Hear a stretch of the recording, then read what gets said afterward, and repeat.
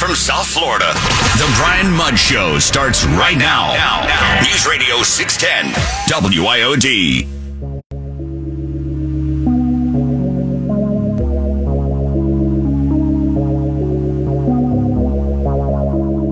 I know there will come a time when we move from a phase of crisis to a point where COVID-19 is not disrupting our daily lives. And as we all look forward to this next step, I want to instill in everyone that moving forward from this pandemic will be a process that's led by our surveillance and our data. One of my takeaways, my top takeaway today is the COVID bizarro world. We're going to get to that in just a bit. My other takeaways that go into numero dos and trace rent in Olympic lows. COVID bizarro world, rent in Olympic lows. You might be thinking to yourself, Rochelle, just come to South Florida. It won't feel like what you're talking about at all because we haven't let the pandemic rule our lives for a really long time here. And it is weird as you hear about all the states that are just starting to come out and look at rolling back mask mandates and these types of things. I tell you, it really is a tale of two countries for sure. So anyway, we'll get into that here momentarily. How you doing? Another spectacular day in South Florida. Should be for the next few as well. We're going to pick up topic here about some of this COVID-related stuff, something we haven't talked to for a while.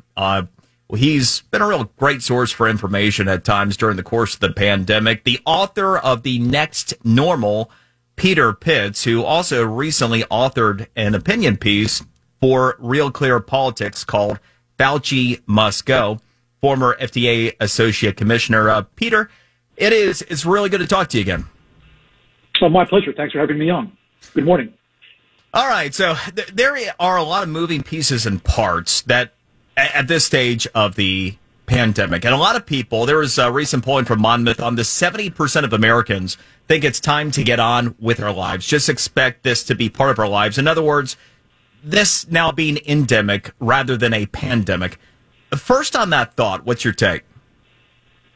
I agree. I think that, there is too much chicken littleism going on among certain parts of our population that doesn't allow us to recognize the tremendous strides we've made to beating COVID-19 and going from a pandemic to an endemic and presenting the opportunity to take off our masks both at work, at play, and at school. You take a look at how we have learned through discovery, scientific discovery, information, also the change in the variants as well. Has there really been as much change in the science as there has been from public policy reaction to it? In other words, our response here in Florida has obviously been vastly different than California or New York or in certain number of other states here. So is it really that policymakers were doing their own thing while often saying they were following the science, or has the science changed that much? I guess there are a couple of ways to approach that. First, let me say that, science changes and it changes regularly. And certainly with something like COVID-19, where our learning curve is very steep, we're changing our minds a lot. And that can be confusing to a lot of people that they're hearing changes of opinion from day to day. Well, welcome to science.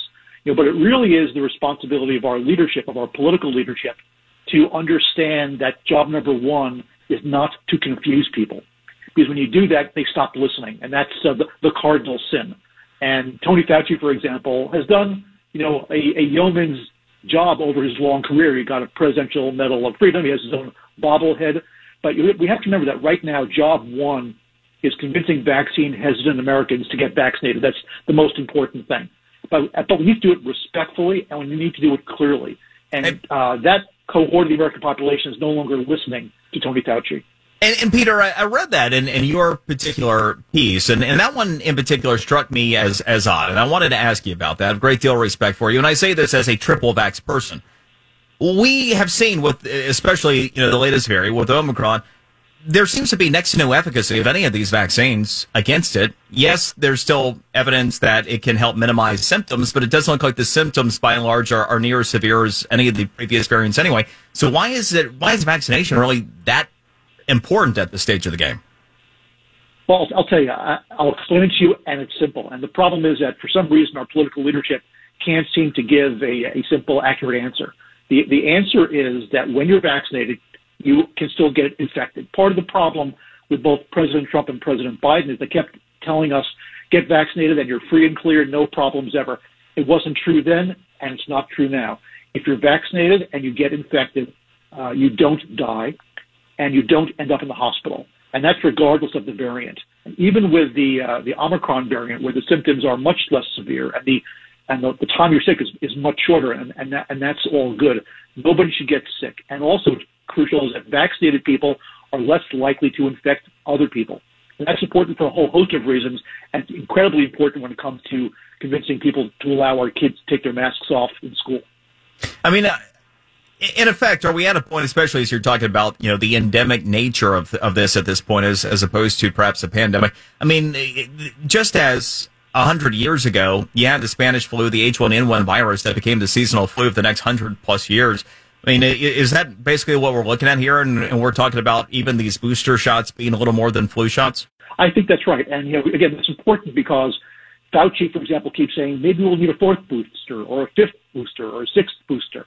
And the practical reality is we're going to need every year a booster shot for COVID-19, just like we get an annual flu shot. And it's very likely that by next year we'll have one shot that is a flu shot and a COVID-19 shot combination. That's not a complicated message. It sets people up for what's going to actually happen in the foreseeable future. And telling people you're going to have to get one shot a year is not asking a lot of them. But the confusion about 2 boosters, 5 boosters, 6 boosters, all it does is turn people off and forces them not to listen. My pleasure. Thanks a lot. Let's talk again. Peter Pitts, the author of The Next Normal, and again, his recent article, Fauci Must Go. And, I want to talk to him in part because of the perspective, right? I mean, I have a tough time swallowing kind of the message. So the most important thing at this stage of the game is getting vaccinated, though you heard his rationale for that. But at the same time, he views the perspective that Fauci has been so bad in his messaging that he is counterproductive regardless. Natalie, and the trending story up next here on The Brian Mudd Show. News Radio 610 WIOD.